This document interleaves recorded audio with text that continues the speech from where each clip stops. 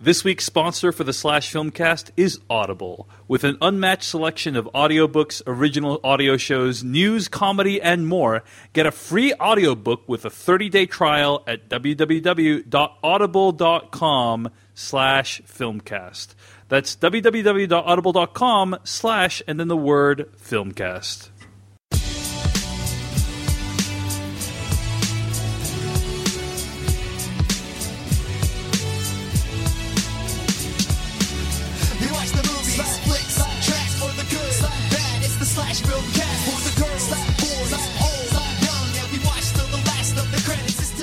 Hello, everyone, and welcome to the Slash Filmcast, the official podcast of SlashFilm.com. I'm David Chen, and with me are Devendra Hardwar and Jeff Kanata. And welcome to the show, ladies and gentlemen.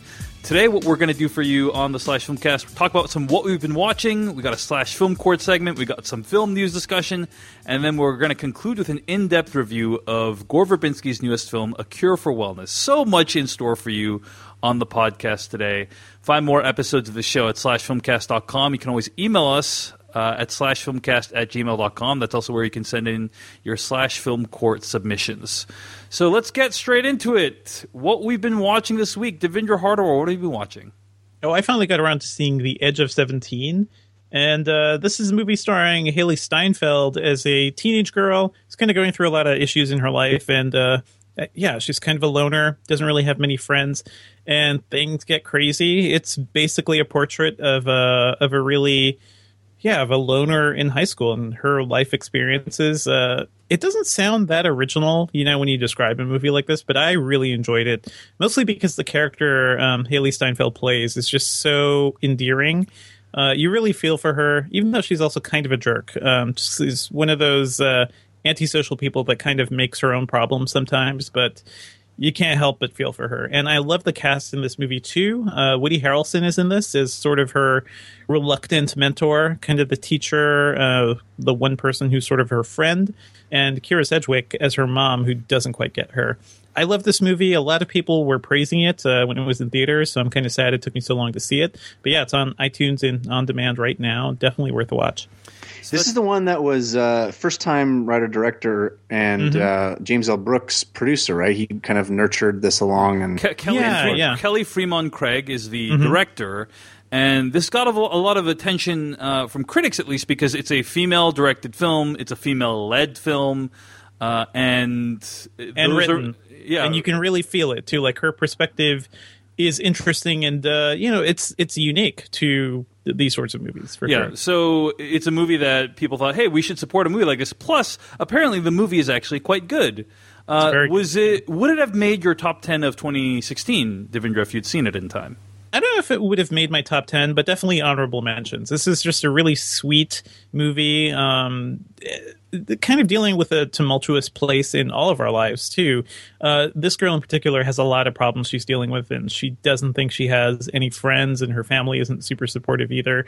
And, I think we can all kind of relate to that. As usual, we're broadcasting the Slash Filmcast live, and in the chat room, Brian Davidson from Film Schlubs says Edge of 17 was one of his favorite films of 2016. Kelly Fremon Craig, the writer-director, has to be considered for a Spider-Man film, given their emphasis on the Hughes/high school vibe. She did Hughes perfectly. Do you agree, Devendra? I think she did even better than Hughes. Hughes is great, but he's also... It's kind of stylized in a way, and this felt a little more natural, a little more organic. So yeah, I enjoyed it. It's a nice difference in style. That's where we are in 2017. If you have a hit, you get a superhero. Well, which superhero are you getting? If you've done a good job, superhero. Well, unfortunately, the movie didn't do that well. It only made less than $10 million at the box office, which is pretty bad. But I'm hoping that it will find new life on home video. I am planning on checking it out.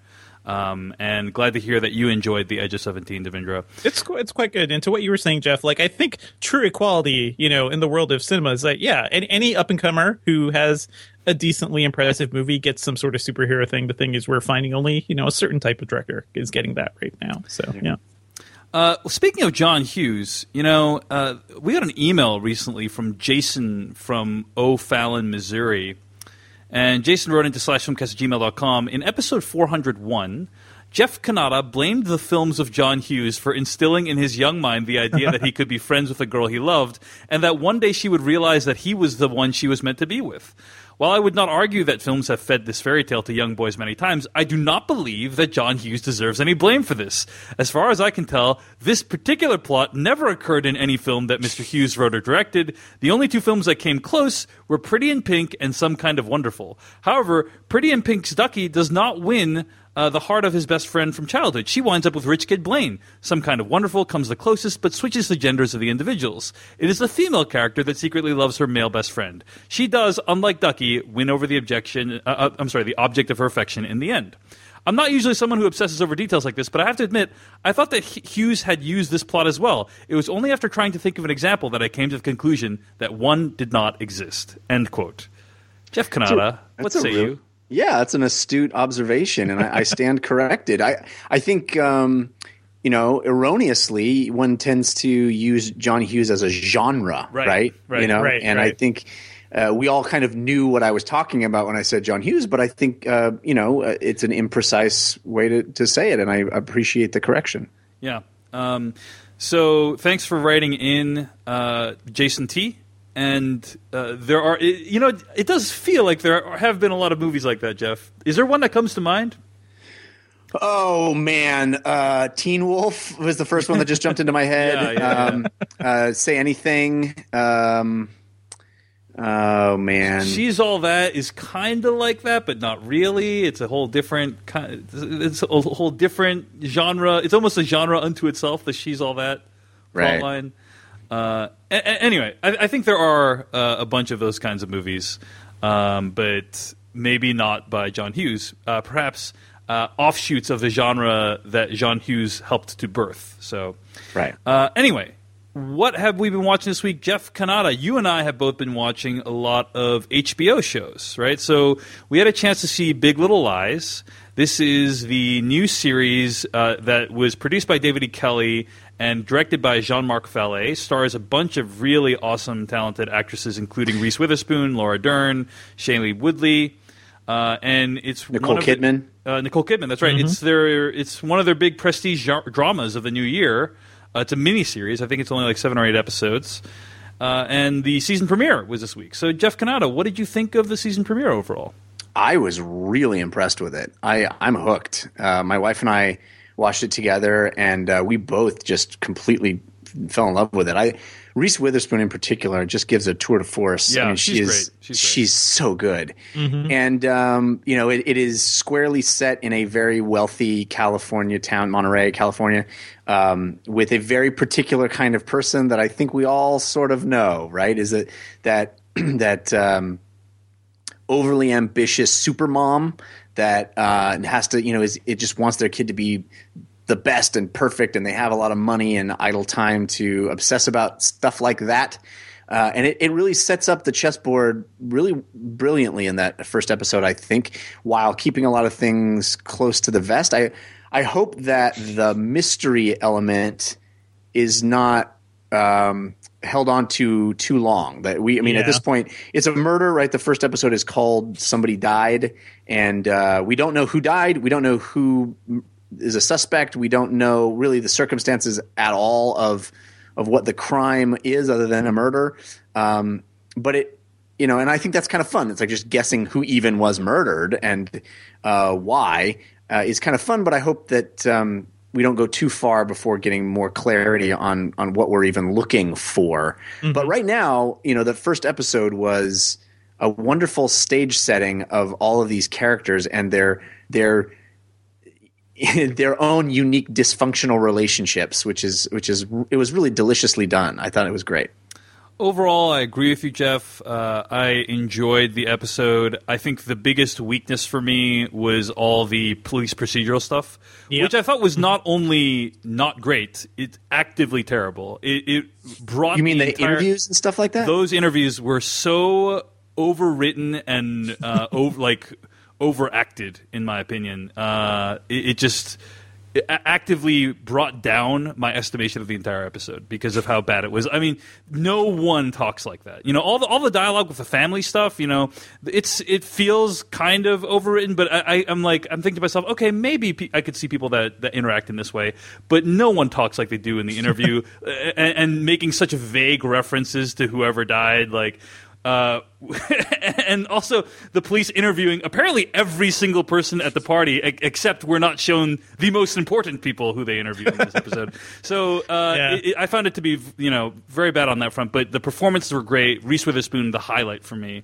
And I plan to keep watching Big Little Lies. Devindra, your overall thoughts? Yeah, I really enjoyed it as well. But I agree with you, Dave. The police stuff, not good. Yeah. It felt very manipulative. It felt very, just cloying in a way. Like, the show was so strong. It was so well written. It and would so have gotten better if you had taken those segments out. You didn't need it. You didn't need it at all. Maybe hint at it.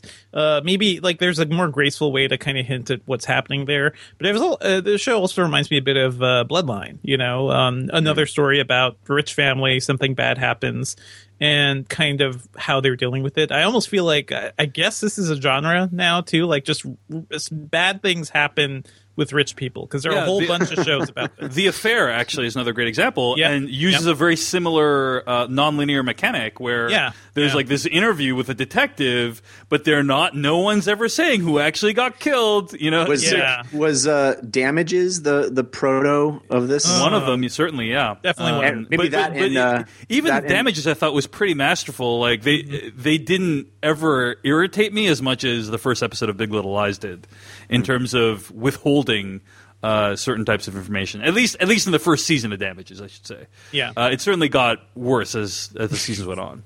Yeah. But overall, it sounds like we're all big fans of Big Little Lies. So. I'll push back a little bit on the interview stuff. I can see what you guys are saying, but I liked how it framed our main characters in this community of sort of backbiting, the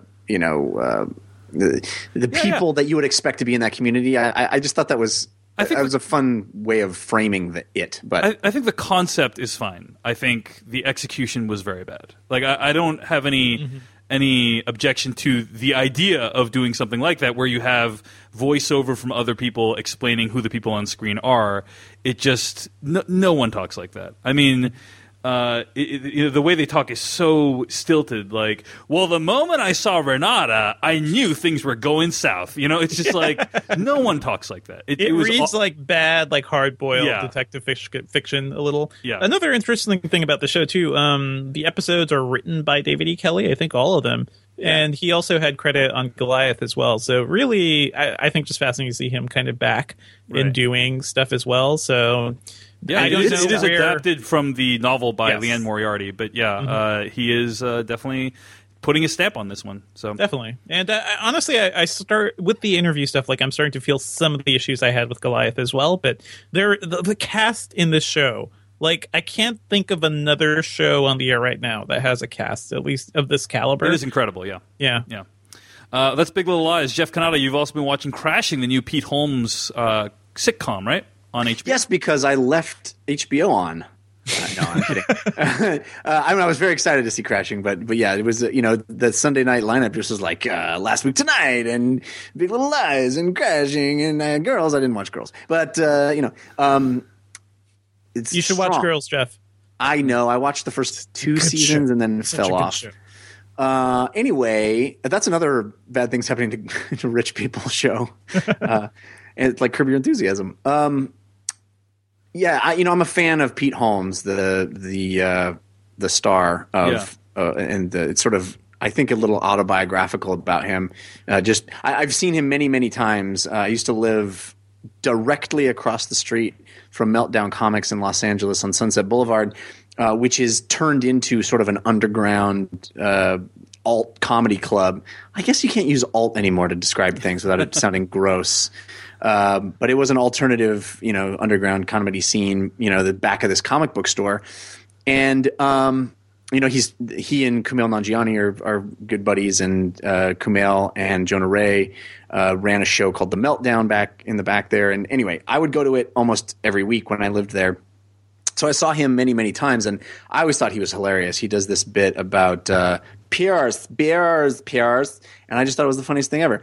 So I've been a fan of Pete Holmes, and very excited to see him teaming with Judd Apatow to do this series. And I found the first episode to be delightful. I mean, it's genuinely funny.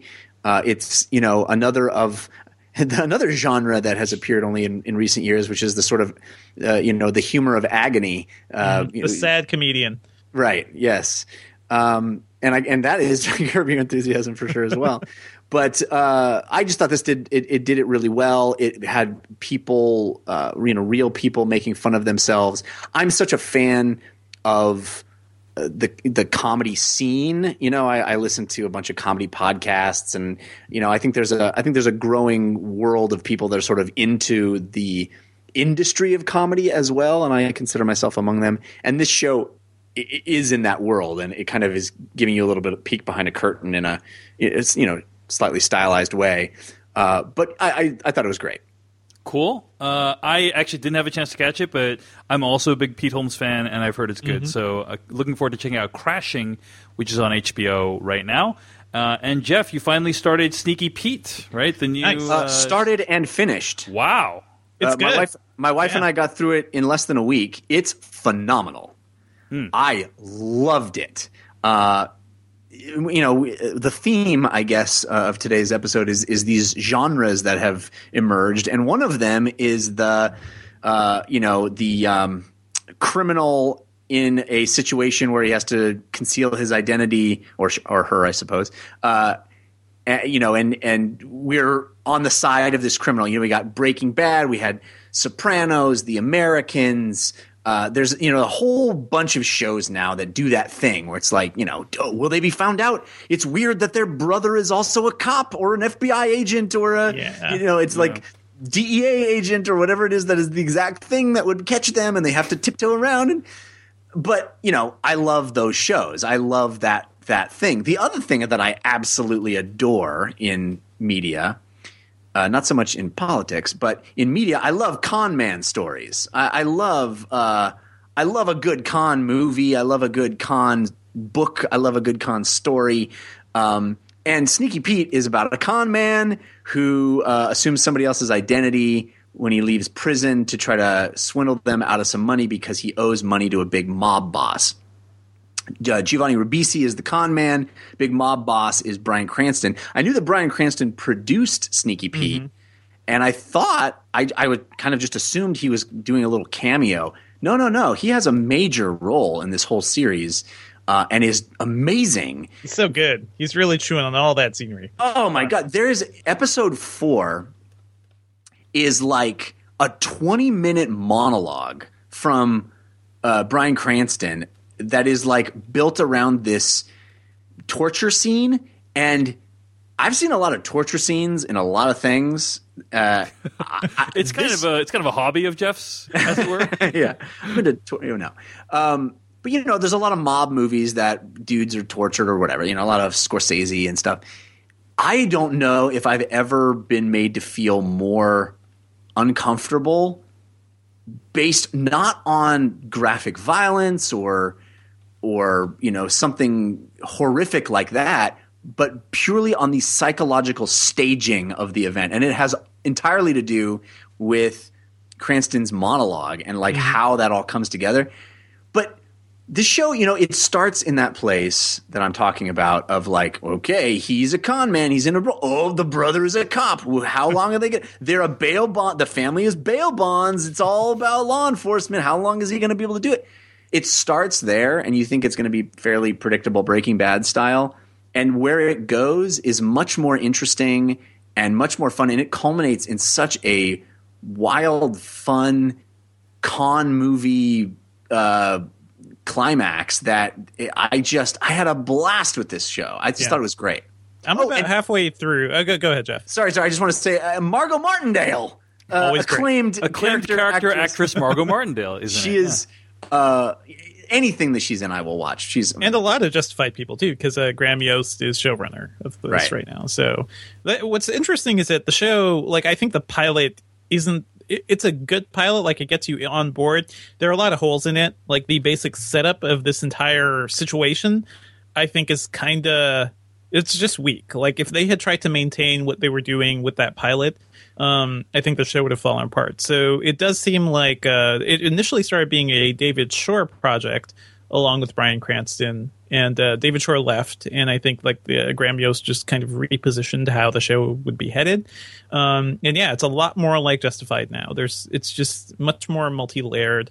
Definitely worth watching. I think you would love it, Dave. Like this is right up your alley. Yeah, I'm looking forward to it. That is Sneaky Pete. It's on Amazon.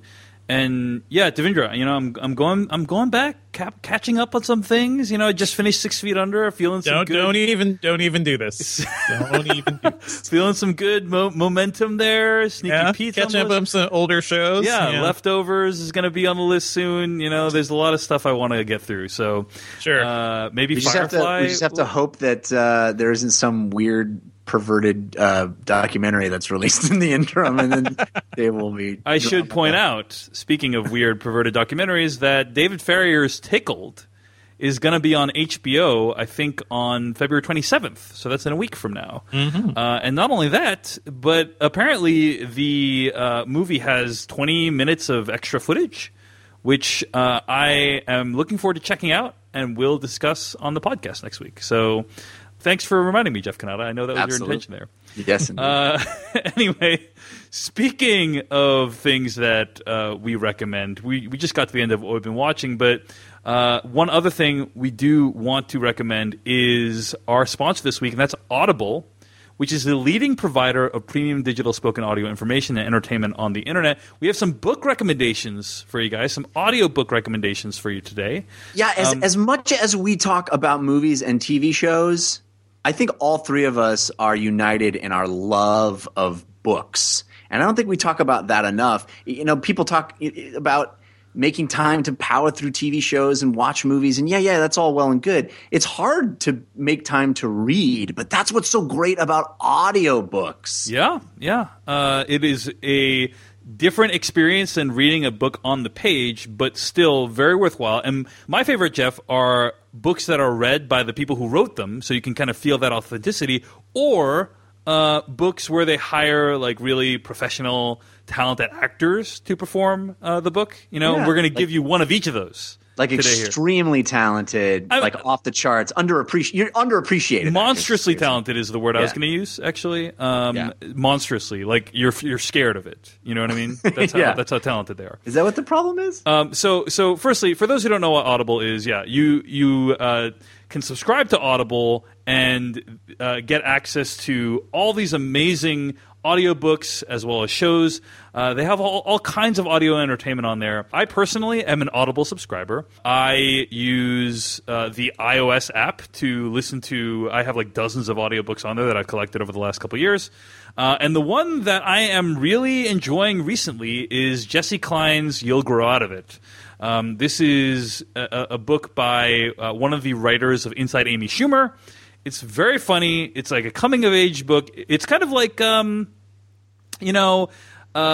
of 17, except in audiobook form. And it's not really Edge of 17. It's more like Edge of 40, if that makes sense. Sure. It kind of deals with, this person who's very funny and intimate in her writing and how she has adjusted to different eras of womanhood in her life. It's read very well, and I quite enjoy it. I recommend it. It's called You'll Grow Out of It. And books such as that are available for free if you sign up for a 30-day trial by going to audible.com/filmcast. That's audible.com/ and then the word filmcast, FILMCAST. So get a free audiobook with a 30-day trial today by signing up at audible.com/filmcast. Jeff Cannata, you also have a book to recommend, right? You actually participated. Yeah, screw David's suggestion. Ignore that. What I want you to do is go and get on Audible. And go to audible.com/filmcast. Right, yep. And you get a free book. So this costs you nothing. You get a free book. That free book should be Traveling in Space by Stephen Paul Leva, as read by frighteningly good actor, me. So I narrated an audiobook. It's called Traveling in Space. It's a first contact novel. It's funny. It's awesome. It's a science fiction romp. It's a first contact. It's a first time humans meet aliens, but it's told from the point of view of the aliens. I happen to be looking in our chat right now. Daniel McLean says traveling in space is good. So there you go. Well, in that case, is good. No, seriously. I'm reading the reviews on the page right now. The question here, have you listened to any of Jeff Kanata's other performances before? How does this one compare? H.J. Plagamars says, Jeff does a super job of conveying the characters in the book, and there are a lot of them. So, yeah, I did like 40 characters, all with different voices. I'm really proud of it. I really would love / Filmcast listeners to check it out. Jeff Kanata's performance is astounding.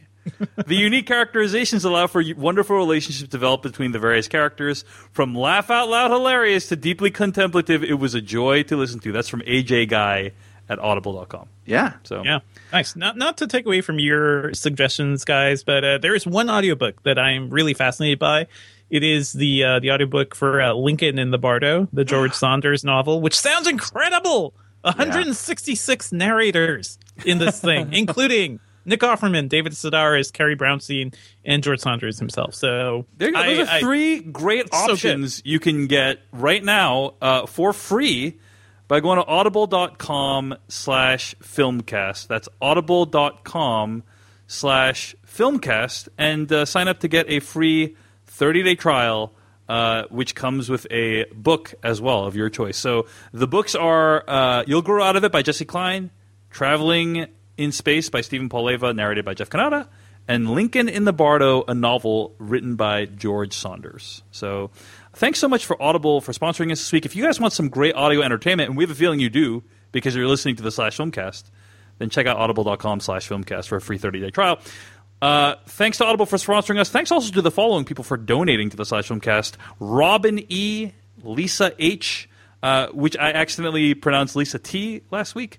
But thank you so much for your very generous contributions. Thanks also to Stephen W., Eric B., Michael S., Pin Lord LLC, who has some pretty cool pins, and Mike V. for your subscriptions at the rate of $2 per month. If you want to subscribe to the /Filmcast at $2 per month or throw some money our way and support us, go to /film.com, use the /Filmcast tab, click on that, and then you go to the sidebar for the PayPal links to throw us some cash. All the money you throw to us does help us to defray the cost of seeing movies and putting on this show. So thanks so much for all those who donate.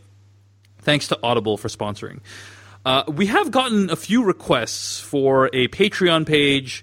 That is something, because some people, they're very generous people. They donate to Patreons like Jeff Kanata's We Have Concerns or David Chen and Joanna Robinson's Gen Pop, and they want all their giving to be centralized in one location, and Patreon is a great place for that. Just know that we are exploring that, and we hope to have a solution for that sometime this year. So look forward to that as well. But in the meantime, thanks to those who go to /film.com, use the PayPal link to donate to us. Ambitious timeline. Oh, yes. In February, he says, I hope sometime this year. Jeff, I am a strong believer in under-promising and over-delivering. So this year, it feels like a very, very doable timeline. Anyway, so that's our sponsors and supporters for this week. Let's move on to our next segment, the /Film Court. /Film Court. /Film Court. /With the truth. You can't handle the truth. You're out of order. You're out of order. The whole trial is out of order. Court's adjourned. /Film Court.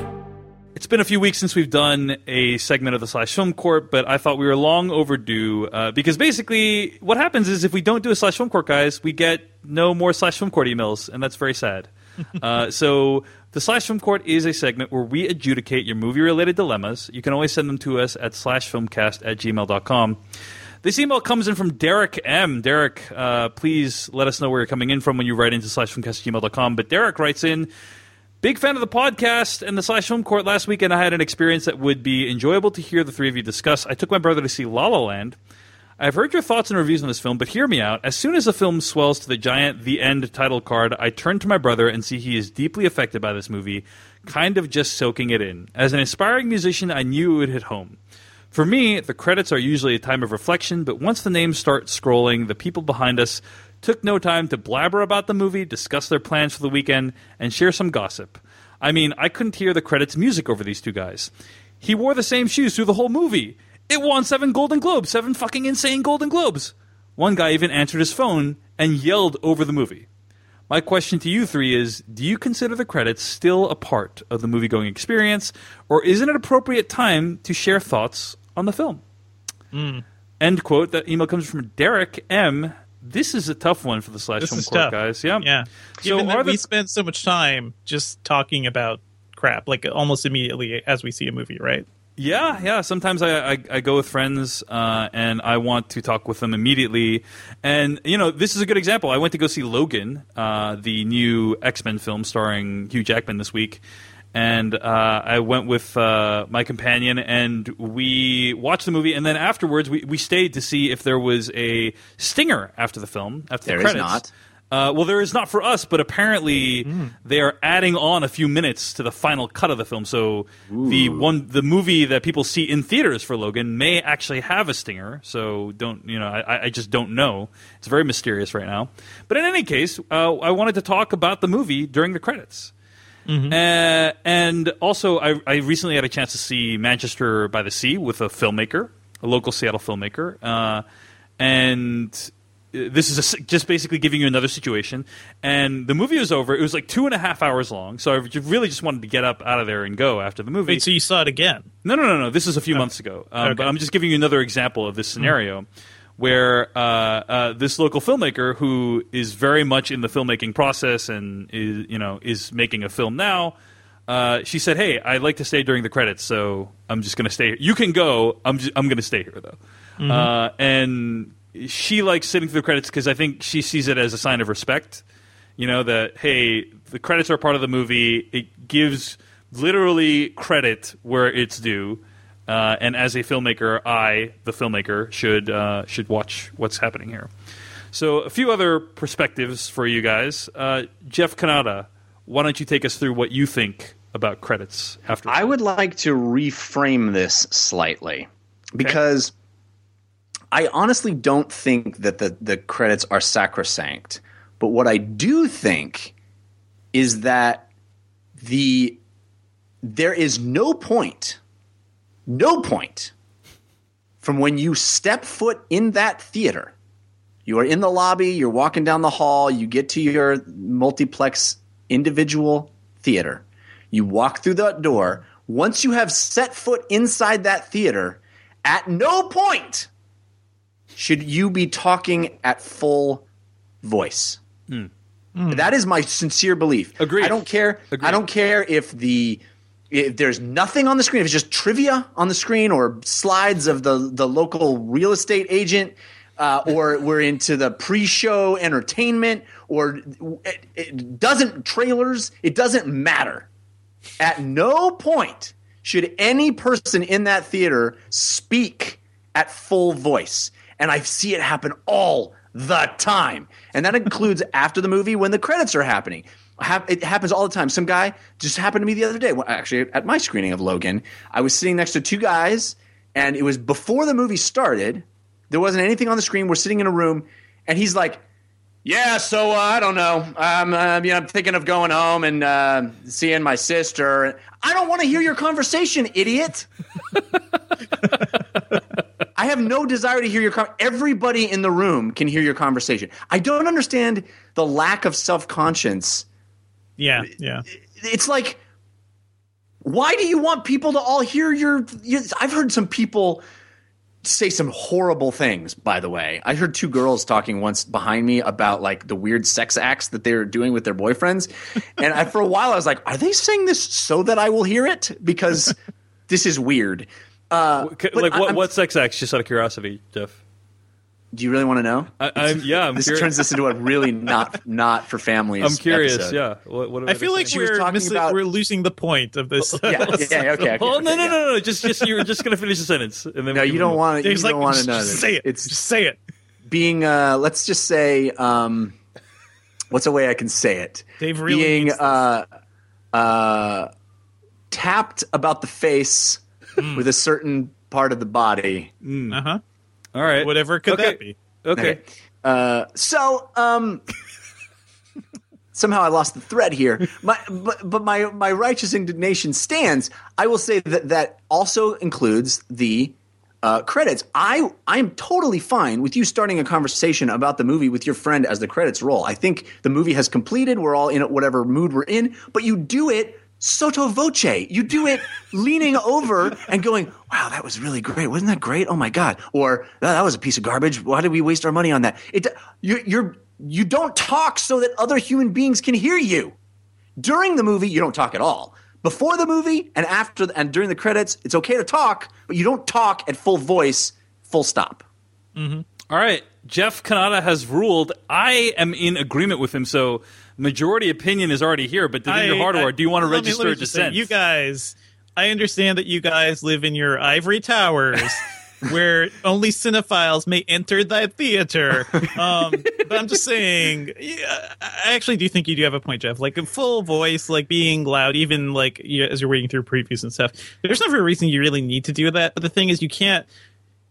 It's hard to tell somebody that they, should shut up during trailers, or should be quiet. Shut up, but they should know already. Well, no, you won't tell them, but you will seethe inside. So I'm just trying to like allay that, that rage, because we don't want the full Jeff Kanata rage. But at the same time, like, we can't control how people act because everyone approaches the theater differently. I am definitely all for no talking during the theater or during the actual show itself. Although at the same time, sometimes there are horror movies, there are things where you react and collectively react to the film by shouting or something. Like you may even say something out loud. But to what this Slash Film Court letter is saying, I think it's kind of tough. I've been to movies where I just kind of want to sit and drink it in. And there are some movies that have great credits sequences. Last one I remember was Cloud Atlas, just because they play the whole sextet. And that's just a movie where you kind of want to drink in everything that's happening.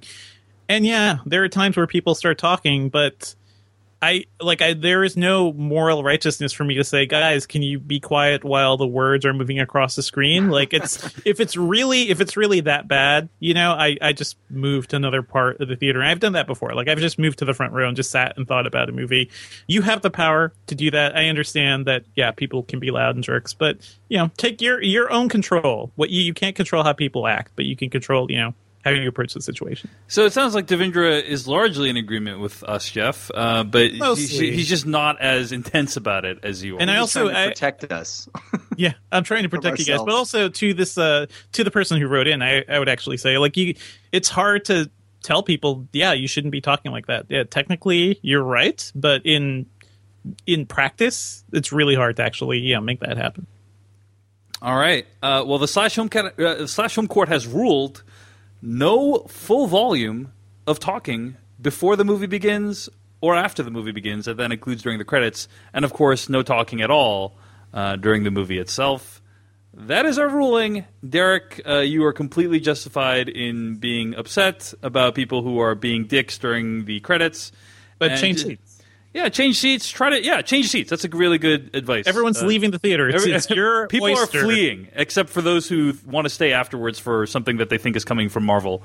But if you want to write into us and let us adjudicate on your movie-related dilemma, /filmcast@gmail.com. Thanks for writing in.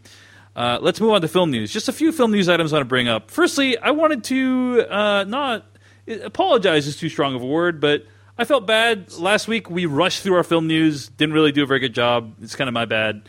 And, sometimes film news segments don't turn out as well as I would like and end up kind of crappy. And so last week's was one example. I brought up Mary Poppins without saying exactly what the news was about Mary Poppins, because the casting and the remake itself, or I should say sequel, had already been announced quite a while ago. The news for Mary Poppins last week was that it was actually going into production. Which is, not a huge piece of news because we'd already known all the pieces. But when a movie goes into production, it means, there's generally a good chance that it will happen, as opposed to like what Jeff Kanata says, most things in Hollywood don't happen. Sometimes you talk about plans for, let's say, a Ridley Scott Monopoly movie, and maybe it never happens. You just don't know. And sometimes it does happen. And when it goes into production, typically that means it's happening. So that's the significance of that. But also, we hadn't talked about it before, and so thought it'd be a good opportunity to bring it up and chat about it. Anyway, just wanted to point out what exactly the news was last week, because there was some confusion. Another thing I wanted to mention, this is a clarification from a few weeks ago. We spent 20 minutes talking about the new title of the Star Wars film Episode 8, The Last Jedi. There was a lot of debate about whether or not Jedi was plural, because, Jedi is singular and plural. And Jeff, I think you speculated that it was plural, right? I did. Yeah. Nailed it. Well, in other languages, the adjective modifying, or I should say, I think it's either the definite article or the adjective, or sometimes both, modifying Jedi actually indicates whether or not that noun is plural or not. And when you take a look at other, titles from, say, Brazil or France or wherever, it seems clear that Last Jedi is plural. Now, the caveat is, I believe, with some of the other Star Wars names around the world, that there was some inconsistency in singular and plural, but that is previous films. Maybe they are consistent this time around. We don't know, but it feels likely that Jedi is referring to more than one person. So I know there are a lot of people on the edge of their seats about that one, but now it has been resolved. I also just think, as a language and grammar nerd, it's pretty cool that, depending on the translation, you can tell whether something is singular or plural. It's the same reason that the Pat movie didn't work well overseas. Indeed. Yeah. The SNL character Pat movie, Jeff? Yeah. Deconstruct this joke for me. Nice.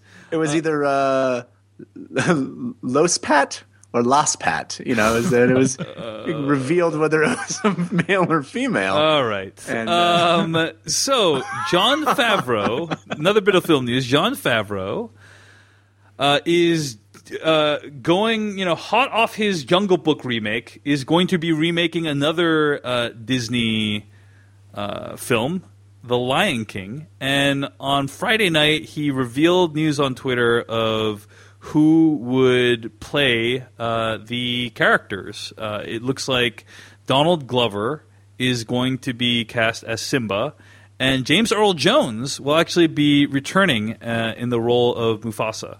So it's not clear, according to this article at slashfilm.com by Jacob Hall, whether Glover will simply supply Simba's voice, or if he'll go above and beyond and strap himself into a motion capture suit. However, we can assume that The Lion King will probably look an awful lot like The Jungle Book, a quote-unquote live-action movie in name that uses stunning photorealistic animation to bring its talking animal characters to life. Which two songs do you think he's going to retain? Yeah, I mean, dude, Lion King had such great songs, and I was really upset with how The Jungle Book treated its musical roots, to be honest. So I hope they do a better job of keeping some of the songs. But I don't know, Jeff. I honestly don't know how I feel about these remakes as a whole. We talked Beauty and the Beast is coming out soon. There was Cinderella. I really did not enjoy The Jungle Book very much, and so I'm not really looking forward to Lion King. How about you guys? Are you psyched for a Lion King live-action remake? Well, The Jungle Book was great, and I still think you were dead wrong about that, Dave. Of course. I agree. Yeah. This will be an interesting one to see, just because there are no humans in it, right? So how do you? Yeah. Are you going to pretend it's like something from Planet Earth, except all the animals are CG? Which I guess we have the technology to do now, because the animals looked so great in The Jungle Book. They did look great in The Jungle Book, yeah. Yeah, they looked amazing. Long stretches in that movie where there's no humans. Yeah. Yeah. My other thing, too, is like James Earl Jones redoing this role in a remake. Has that been done before? Like an actor redoing the same exact role in a remake of a movie? A live-action remake of a film? Yeah. But it's not even live action. It's just different animation. Just different animation, yeah. We have the technology now to just do that again. Which the only thing that comes to mind, which is like, this is not what you're describing, Devendra, but the one thing that leaps to mind immediately is Paul Bettany playing Jarvis, the machine, in Iron Man 1, 2, and 3, and then becoming the Vision character later on. That's close. It's not like a 25-year gap, but yeah. Guys, if it's just all going to be CG characters, they could just take the soundtrack from Lion King and reanimate it. Yeah. There's nothing stopping them from doing that. Do not make them lazier, Jeff. Okay. I mean, this is a yeah. bottomless well of cash for Disney, is what this is. Yeah. It's kind of insane, but honestly, it's insane that they've done so well. Like Cinderella is pretty good, and they got Kenneth Branagh to do that, right? And getting Favreau to do Jungle Book. Like they're not just being lazy about it, which I kind of like. And also, we didn't say much about Donald Glover here. He is great. I cannot wait to see his version of Hakuna Matata. Yeah, that should be fun. Phrase. This guy is a rising star that's completely unstoppable. And I can hear the jealousy in your voice right now. No, there's no jealousy whatsoever. Rising star. I actually we had a chance to hang out at Comic-Con I think it was Comic-Con 5 or 6 years ago or whatever. 2011, But this is 2012. this is way before he had exploded in popularity, and so I think back to that time of how little time can pass between a person being relatively unknown and now everyone knows who he is. Yeah, we hung out with him For you, too. Dave. He was on the Totally Rad show back in the day. The guys from what was the name of their troupe? Derek Comedy. Derek Comedy, yeah.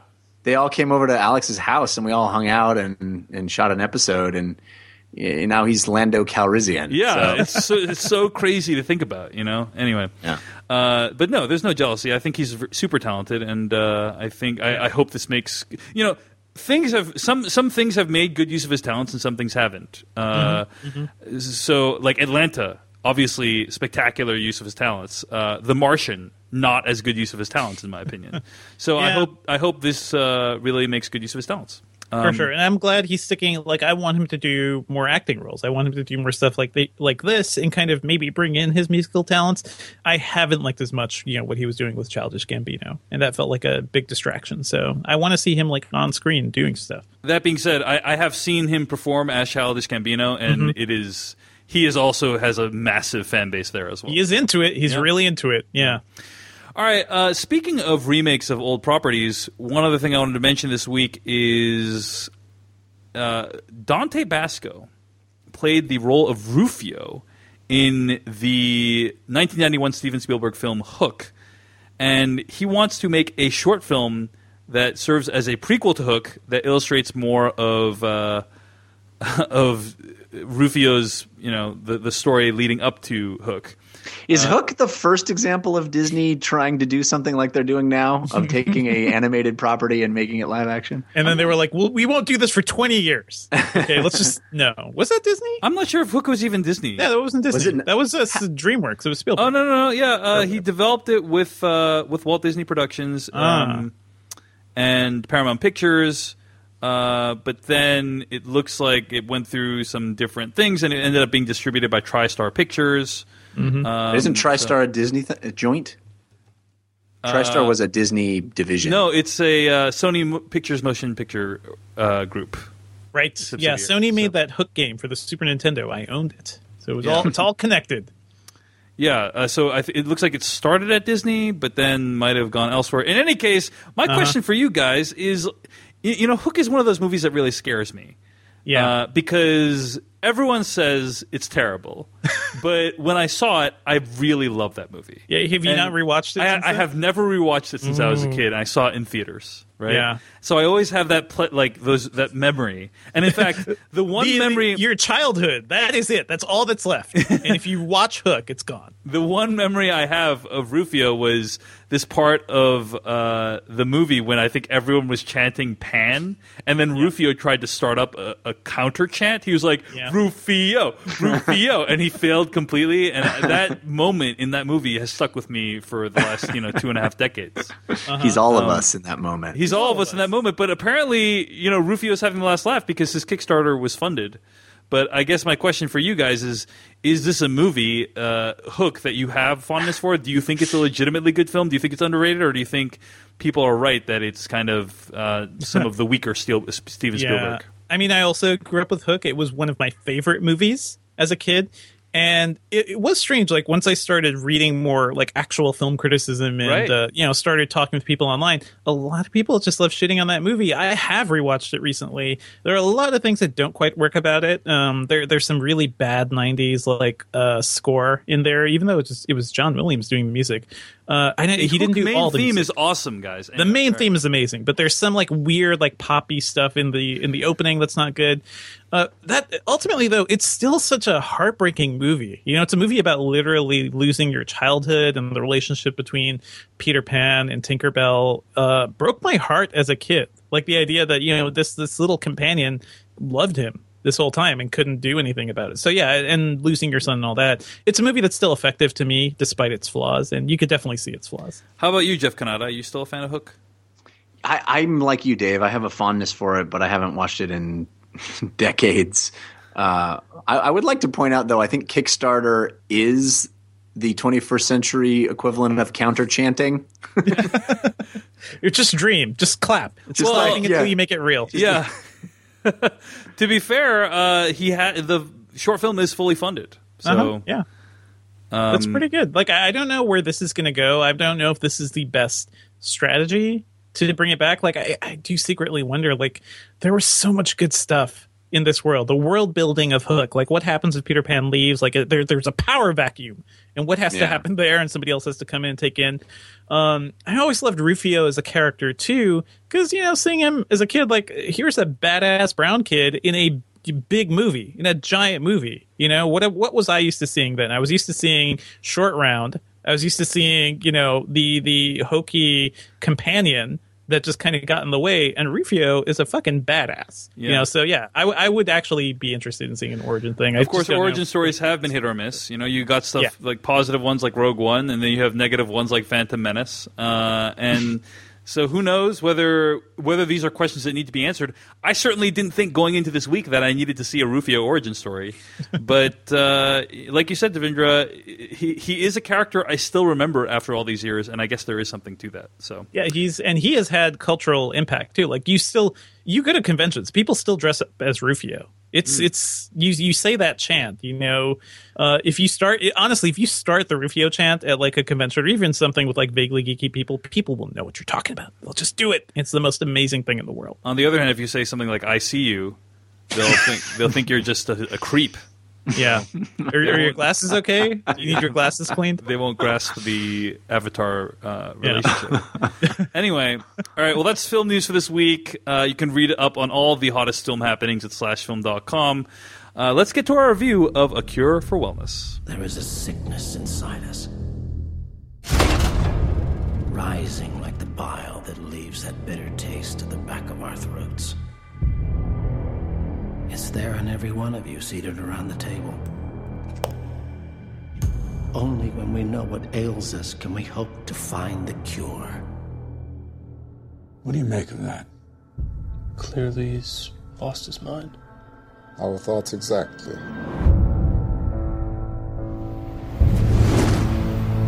We'd like you to go to Switzerland and bring Mr. Pembroke back to us. What we offer here is a process of purification, away from the pressures of the modern world. You plan to take Mr. Pembroke back with you? Is that a problem? He's a patient, not a prisoner. You here for the cure? No. Actually, I was just leaving. No one ever leaves. That was from the trailer of A Cure for Wellness, the newest film by director Gore Verbinski. I'm going to read the plot summary from IMDb. An ambitious young executive is sent to retrieve his company's CEO from an idyllic but mysterious wellness center at a remote location in the Swiss Alps, but soon suspects that the spa's treatments are not what they seem. This movie stars people such as Dane DeHaan, Jason Isaacs, and Mia Goth. And before we get to the movie, guys, there's a few things I want to talk about related to the movie. So this is before we even get to our review of the movie. Firstly, there was a bit of a controversy this week. The marketing company, or the studio with the marketing company that was in charge of marketing this film, launched a series of fake news websites. Oh, good. Just what we need. In an attempt to capitalize on an ongoing trend online. and trying and gin up some interest for the film. So they there were fake news publications created, like the Salt Lake City Guardian, which is not a real publication, but if you go to that website, it looks. Well, I mean, it's down now for reasons that I'll explain in a bit, but it looked like an actual news site. The Sacramento Dispatch, the Houston Leader, the NY Morning Post, and the Indianapolis Gazette. Those are the fake news sites. So if you actually got your news from any of those places, it's fake, meaning it is not factually correct. And guys, I'm not opposed to this concept in general of creating like a fake news site. Like, so it would have been a great idea before this election. Well, one of the stories was like psychological thriller screening leaves Salt Lake City men in catatonic state, and there's a photo of Dane DeHaan in it, and that's kind of funny, like making up a fake story about how your film created some psychological trauma in someone. Like, that's, it's not my choice of how to advertise a film, but I wouldn't begrudge you for doing that. The problem is that they created other fake news stories that tied into the film, but were made to look like actual real news stories. So, for instance, Trump depression disorder classified as disease by the American Medical Association. That is not a real thing, and it was part of one of these sites. There was one here about Lady Gaga, about how Lady Gaga was planning to include a tribute to Muslims during her Super Bowl performance, which generated more than 50,000 engagements on Facebook. And all these stories kind of had a linkage to Cure for Wellness in them, but most people didn't read that far. They just read the headline and shared it on Facebook. Like, look, hey, this fake news site created by Cure for Wellness marketers is parroting my worldview. I need to share this with people. And so that was very bad. I think this is a bad decision by them. And in fact, they apologized for it. And the New York Times has a story about how they apologized for it. But I think is it fair to say none of us support this this marketing campaign? Yeah, it's pretty dumb. Yeah. It's pretty bad. Like I said, I'm not opposed to it in concept, but just, again, the execution here is they created stories that could be mistaken as real, and that's a bummer. Yeah. Now, all that being said, none of the controversy or the marketing appears to have helped the film in its opening weekend. Guys, let's take a stroll down the top 10 movies of the weekend, February 17th through 19th. Number one, I'm going to put it out there and say it's Lego Batman movie. Number two, 50 Shades Darker. Okay. Those movies made $33 million and $20 million respectively this past weekend. Okay. And a great double feature. Great double feature. Exactly. Take your kids to it.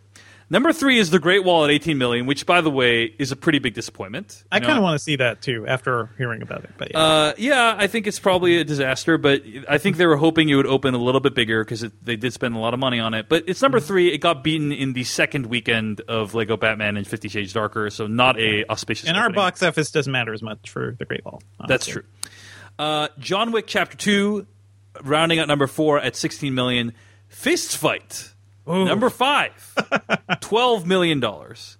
Then you got Hidden Figures in its ninth week, making $7 million. That's Hidden Figures in sixth place. Split in week 5, taking in $7 million domestic.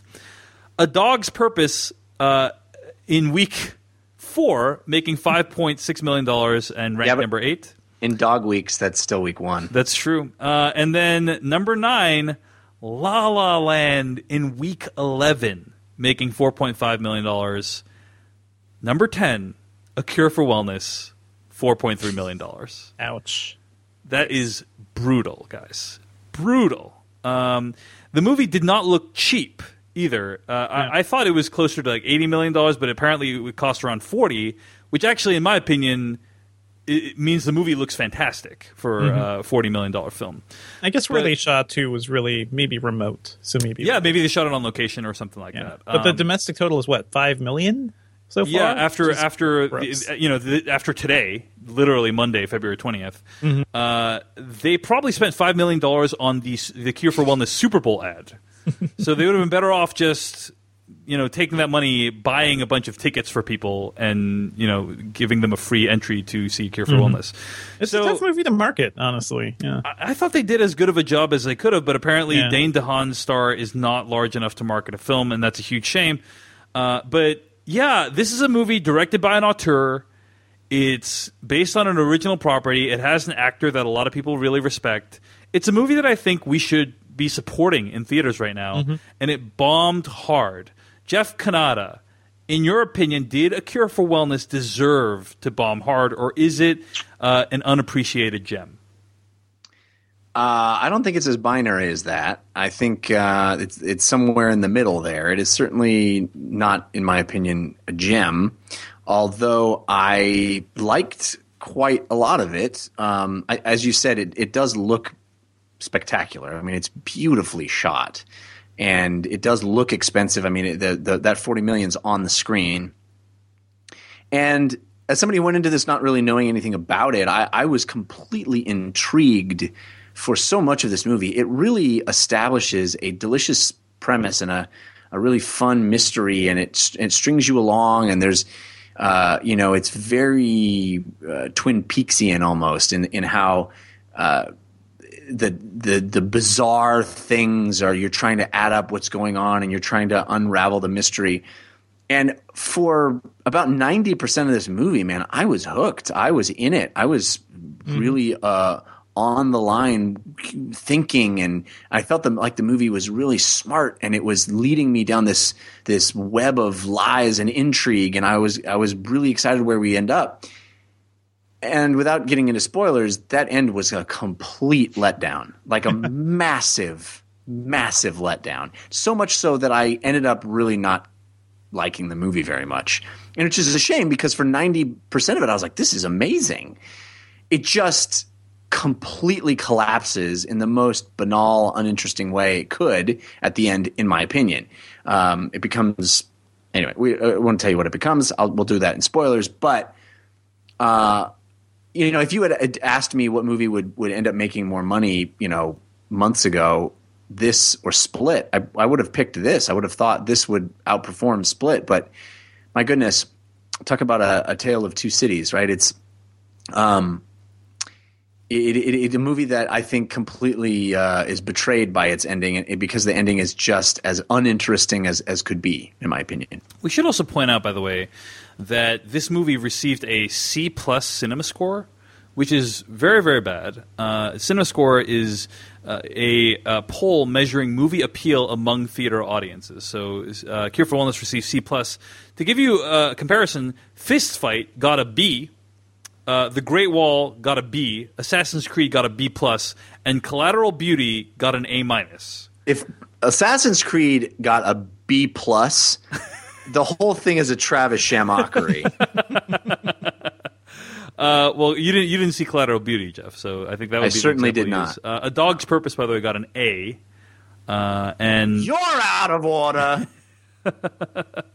So audiences did not like this movie for whatever reason. Devendra Hardawar, our audience is correct. I can understand why audiences didn't like this movie. It's a weird thing. It feels like it's made for a particular kind of cinephile who likes elaborate mysteries like this and visually rich films.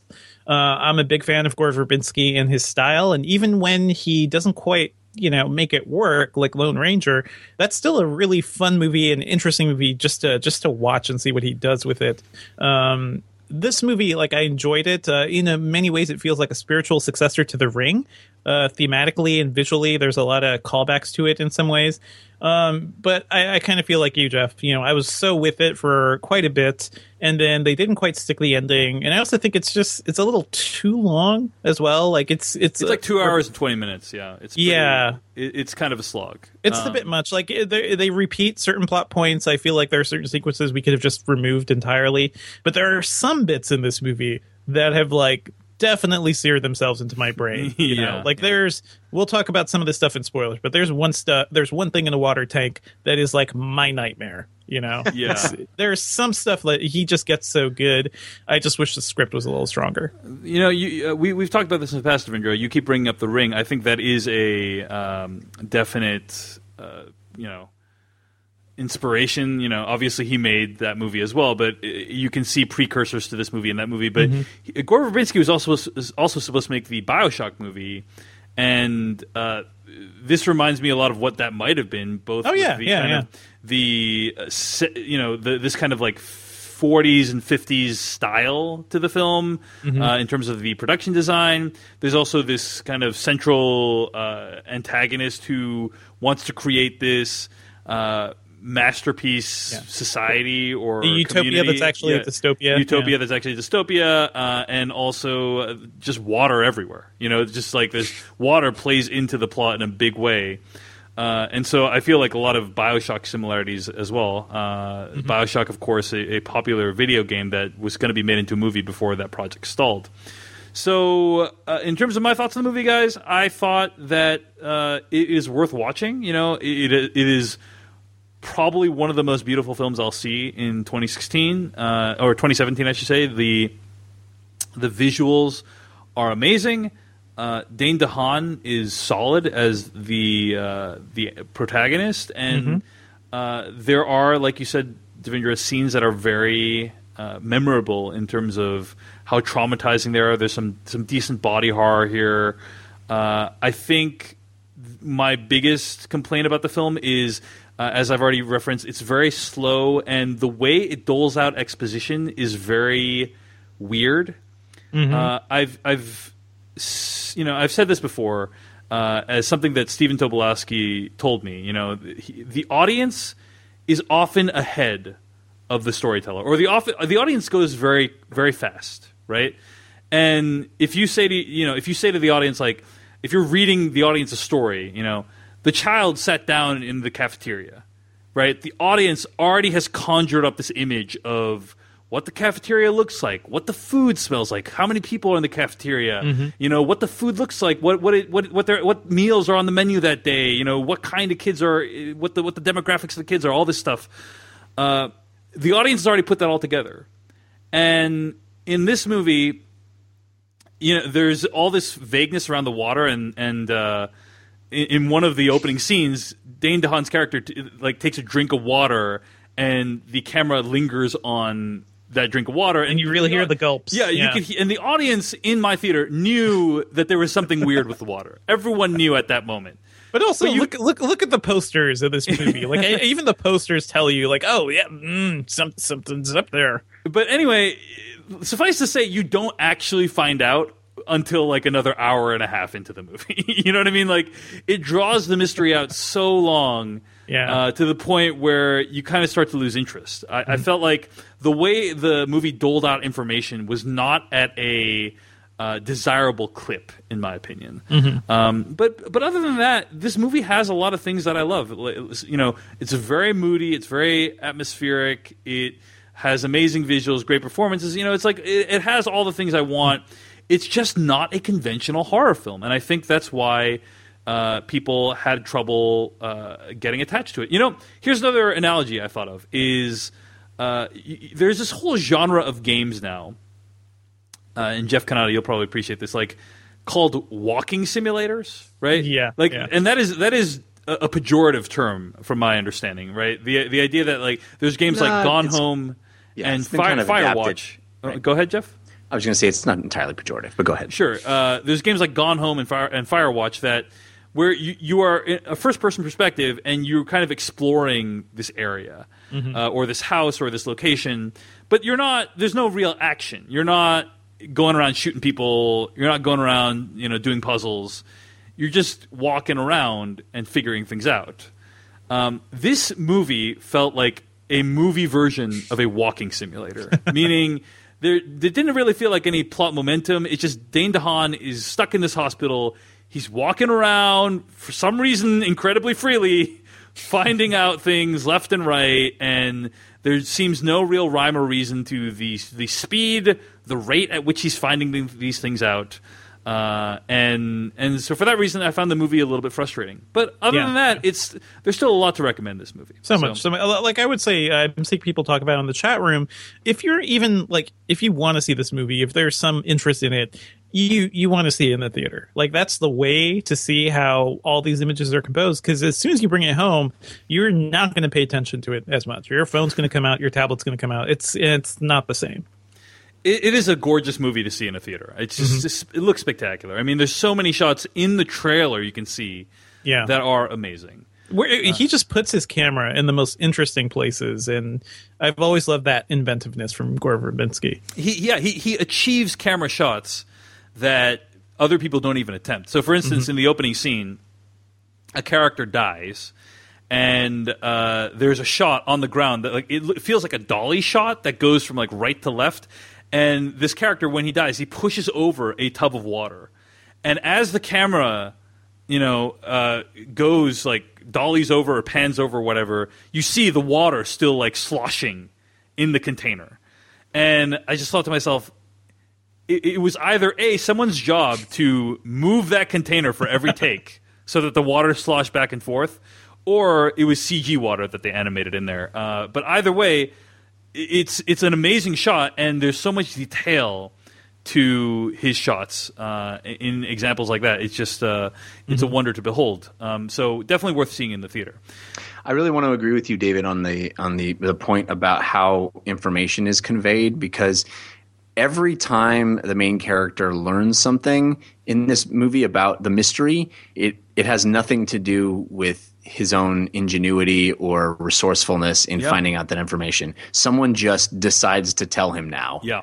And that is the worst way in a movie for that to happen. Yeah, I agree. That is the biggest weakness in the movie, is how the exposition is handled. Oh, that's not the biggest weakness in my opinion, but there's some. Yeah. All right. And there are twists that honestly don't need to be twists, because I think as soon as you see certain characters, I know exactly how this fits together. Why even beat around the bush? At least be as smart as your audience. Yeah, I think the movie underestimates the intelligence of the audience for sure. Let's get to spoilers for A Cure for Wellness starting right now.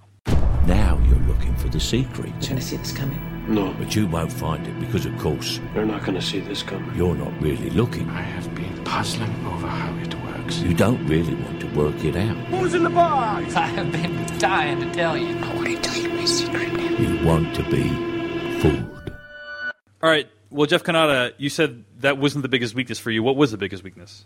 The movie turns into the most banal slasher tropes at the end. It's just boring. It's just not as interesting as a setup as this movie has.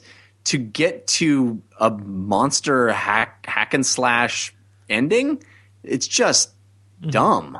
It's just dumb.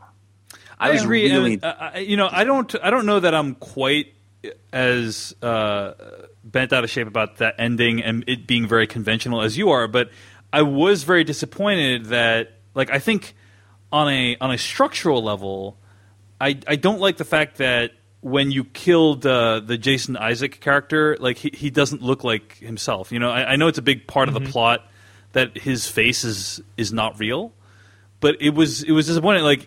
He becomes this kind of mummy-esque creature at the end, and not really the same villain. You know what I'm saying? Does it make sense? If he's the villain, we should get the satisfaction of seeing him, or at least some resembling version of him be killed, and that isn't the case at the end. And what's he even doing? He's just biding time until his daughter has her period, so that he can have sex. Gotta keep the bloodline pure, man. Yeah, come on. No, I get that, but entire goal. Why have a wellness center? Why have people that can visit you and potentially screw up your plan? If you're literally just waiting around for this chick to come of age, it doesn't make any. None of what he does makes any. I think you're referring to how the mechanics of the wellness center actually work, which, to be honest, were not super clear to me. But here's what I can tell: is that there is this aquifer that extends the life of people who are in it, I believe. Like, for instance, the girl, Mia Goth's character, was thrown into the aquifer after she was like ripped out of her mom's belly, right? And presumably that's how she survived. And also presumably that's why it's the eels. Well, yeah. They extract the pure shit and they give it to themselves to extend their lives. I get that. They're harvesting human. They're harvesting human whatever and putting them in those tanks and then shoving eels down their throat and then distilling the essence somehow into this life-giving substance that's in the blue vials, right? I get it. It's dumb. Why is it dumb, Jeff? The idea of, hey, making people actually come to get that treatment versus like trying to force it on them, I thought was kind of interesting. That was definitely an interesting way of like reframing this sort of thing. Like people are willingly giving and sacrificing themselves. This movie makes a lot of social commentary at times too, which I don't know. It's not really new or original, but it does kind of follow up some of what we saw from The Ring. To what you were saying though, Jeff, like it's a little dumb, the whole monster thing. It reminds me a bit of. Yeah, it reminds me a bit of the end of Sunshine, where a really intelligent movie just kind of becomes a monster thing. But at least this one, like Sunshine, was a really extended chase sequence, and this is pretty short. You know, it's not the best way to wrap things up, but at the same time, I can see how it fits into like the pure gothic monstrosity of this movie, and like giving us an actual monster can make sense at a certain point. They could have probably done it in a better way, though. I just appreciated the madness of Gore Verbinski. I mean, in terms of like that whole final wedding sequence, the dance sequence in the ballroom, it looks amazing. The costumes, firstly, the idea you have all these people dressed in these massive like snuggies, right, or slankets, dancing around this ballroom, and then have a fire set to it, and everyone's wearing a blanket. I just thought that was an amazing juxtaposition. They're all basically flammable at this point, and they have a hard time figuring out how to leave a room. The visuals of that ending with the costume design, the fire going off and consuming everything, I just thought was spectacular. And I liked the reveal of the Jason Isaac character, and he wipes his forehead with a towel, and then you see like an outline of blood. Like that was very creepy and well done. There are a lot of really cool sequences in this film that I appreciate. I don't think I was quite as hard on the ending as you were, Jeff Canada. I think that's why I'm so hard on the ending, is because I liked so much of the buildup and so much of the mystery, and it felt every time he interacts with anyone, time that they flee and get away from the wellness center and get into the town, and the town is weird and everybody's behaving strangely, and he's trying to get some clues by stealing that file. None of that had any impact on anything. Yeah. It was all pretty roundabout, yeah. And there's the whole thing about the woman who sort of befriends him, and she's always doing crossword puzzles and putting things together. None of that has anything to do with anything. Well, she literally just decides to tell him something when she's laying on that table, which she could have told him at any point. It's all very lazy, which is a shame because the movie sets it up so beautifully, and I really was invested in figuring it out, and it just couldn't have been less interesting to me. I think if the movie had been 30 to 40 minutes shorter, I think it would have been a lot better, because then the information would have been doled out much quicker. It wouldn't have felt the need to treat its audience like idiots, but also very slow idiots, like doling out this information incredibly languorously. Tighten it up a bit. I have a feeling like it seemed like Verbinski wanted to make, a 60s or 70s era thriller. At times this feels like a Roman Polanski film. Except those movies really managed mood and plot and tension in a way that this really didn't.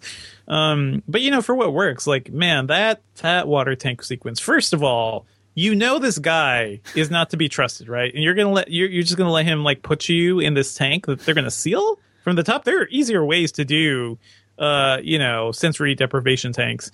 But that whole thing too, like he just kind of willingly did it. Of course something would happen with his air supply. The eels were just terrifying. But even without the eels, like that idea of just being stuck in that tank, is itself kind of scary. But that dental scene too. That's the one the one that got me, knocking the teeth out, and the other one where he forces his mouth open and then puts the tube down his stomach and feeds the eels into the tube. So much going on in this movie. Yeah. Pretty harsh stuff. Pretty harsh stuff. Yeah. I But then to just end in a monster that is on fire and Well, what do you guys like, make of the actual ending, the actual final shot?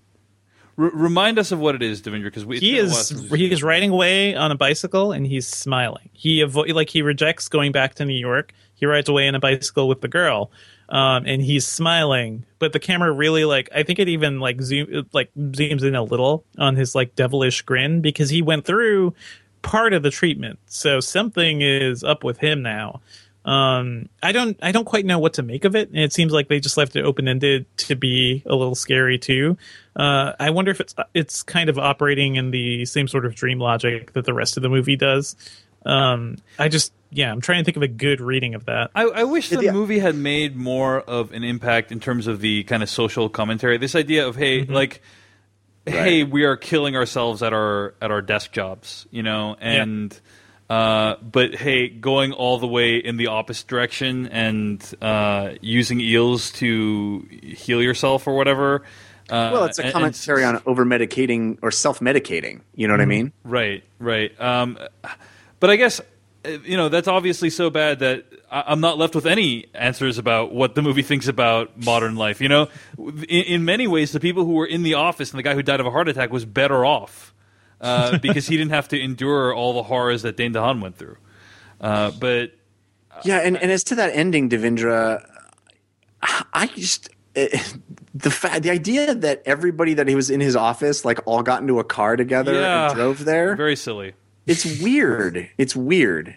It didn't land on me in any way because by that point I was just so out of the experience and so disappointed by it that that last smile I was like, fuck you, movie. I almost felt like the movie was supposed to end with him sitting on the bench, and about 20 minutes earlier, him sitting on the bench and looking out. Defeated. Yeah, exactly. It really felt like that was the ending of the movie. And then they have this whole other act of him defeating the Baron or whatever. And that was a bizarre turn, right? We had seen him completely bested, and he supposedly has been, quote unquote, lobotomized. For all intents and purposes, he's one of them, and then he just isn't all of a sudden. There's no explanation as to why he sort of overcomes the programming that he's now part of. I would speculate that it's the result of studio meddling, but they clearly seeded in the whole Baron stuff earlier on in the film, right? It clearly was meant to come back, with the face peeling off and him impregnating the daughter, all that stuff needed to be resolved somehow. So it doesn't feel like studio meddling because of the plot, but at the same time, tonally, the movie feels like it should end there on that bench with him being completely defeated. So agreed. It's just very, very odd decisions throughout the film. Yeah, I guess I'm fine with some of those, but I'm still trying to find a good reading of that final shot. And I guess the fact that if you can't really come up with a decent one immediately, that's a sign that the movie didn't quite work and didn't quite land. Also, just wanted to say, Jason Isaacs is really cementing himself in the creepy scientist / doctor role right now. Between this and the OA, he is just really in on this stuff. Also, didn't he play Lucius Malfoy as well? Yes. If I'm not mistaken, yeah. So, he did oh man. Definitely creepy uncle or creepy father figure for sure. He's got the mark cornered. Anyway, I think those are all our thoughts on Cure for Wellness. Overall, it sounds like a movie we liked a lot of, but had some really significant issues. I think it deserved to make a lot more money at the box office, and I hope you have people listening. I hope will check it out when they have a chance to see it, because we need more original movies. We need people like Gore Verbinski making movies. That's just my opinion, though. Stay tuned to hear what we'll be reviewing next week. In the meantime, Jeff Cannata, where can I find more of your work on the internet this week? Well, it's always easy to follow me on Twitter. I'm at Jeff Cannata. You spell that with 2 N's and 1 T. Also, I have a video game podcast called DLC, which you can find at 5by5.tv/DLC. We review Horizon Zero Dawn this week, which is a pretty fun episode. And I do a show called We Have Concerns, which is a comedy science show. It's only 20-minute episodes. They're really fun. Guarantee you learn something and maybe get a laugh out of it. That's at wehaveconcerns.com. How about you, Devindra? Oh, you can find me on Twitter at Devindra. I write about techandgadget.com. Check out our podcast there. I was also on This Week in Tech this week, so you can check that out on twit.tv. Find all of my stuff at davechen.net, a blog that I'm updating basically every day. And also find more episodes of the Slash Filmcast at slashfilmcast.com. Email us at slashfilmcast@gmail.com. Our theme music comes from adamwarrock.com. Our spoiler music comes from filmmaker Kyle Hillinger. And our Slash Film Court music comes from simonmharris.com. Next week we'll be reviewing Get Out, new film directed by Jordan Peele of Key and Peele. I have heard great things about this movie, and I'm really psyched to discuss it with you guys. That's going to bring us to the end of this week's episode of the Slash Filmcast. We'll see you next week. We watch the movies, flicks, tracks for the good, bad. It's the Slash Filmcast. For all the news and the movies coming out, 'cause you know that it's the thing worth talking about.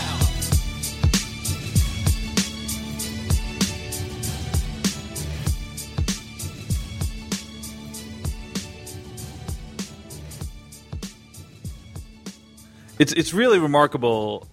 I mean, for those in the chat room, I'm just going to let you guys know that this might be the last time you ever hear Dave. This might be the last time you ever hear me, because I ate at a restaurant this afternoon, and when I got home, I started breaking out with hives all over my body. Like the crazy part is like on my face. That's scary. I've never had hives on my face before, so like my face is all puffy now.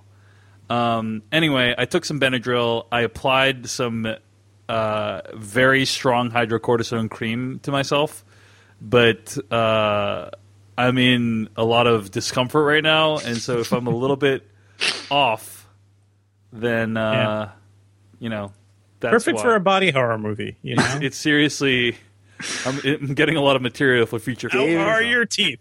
Dave is the world's first method podcaster.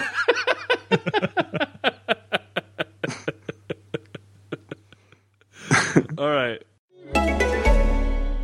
I'm the only one that remembers the Beatles. Hello, I'm Guy Garvey. Richard Curtis and Danny Boyle have joined forces for Yesterday. We got them together to talk filmmaking. I always saw Trainspotting just as the Northern Four Weddings. Music. These songs were part of us. And a world without the Beatles. A world without the Beatles would be infinitely worse. The Yesterday podcast, available from wherever you get your podcasts. Yesterday. When did you write that? I didn't write it. Paul McCartney wrote it. The Beatles. Who?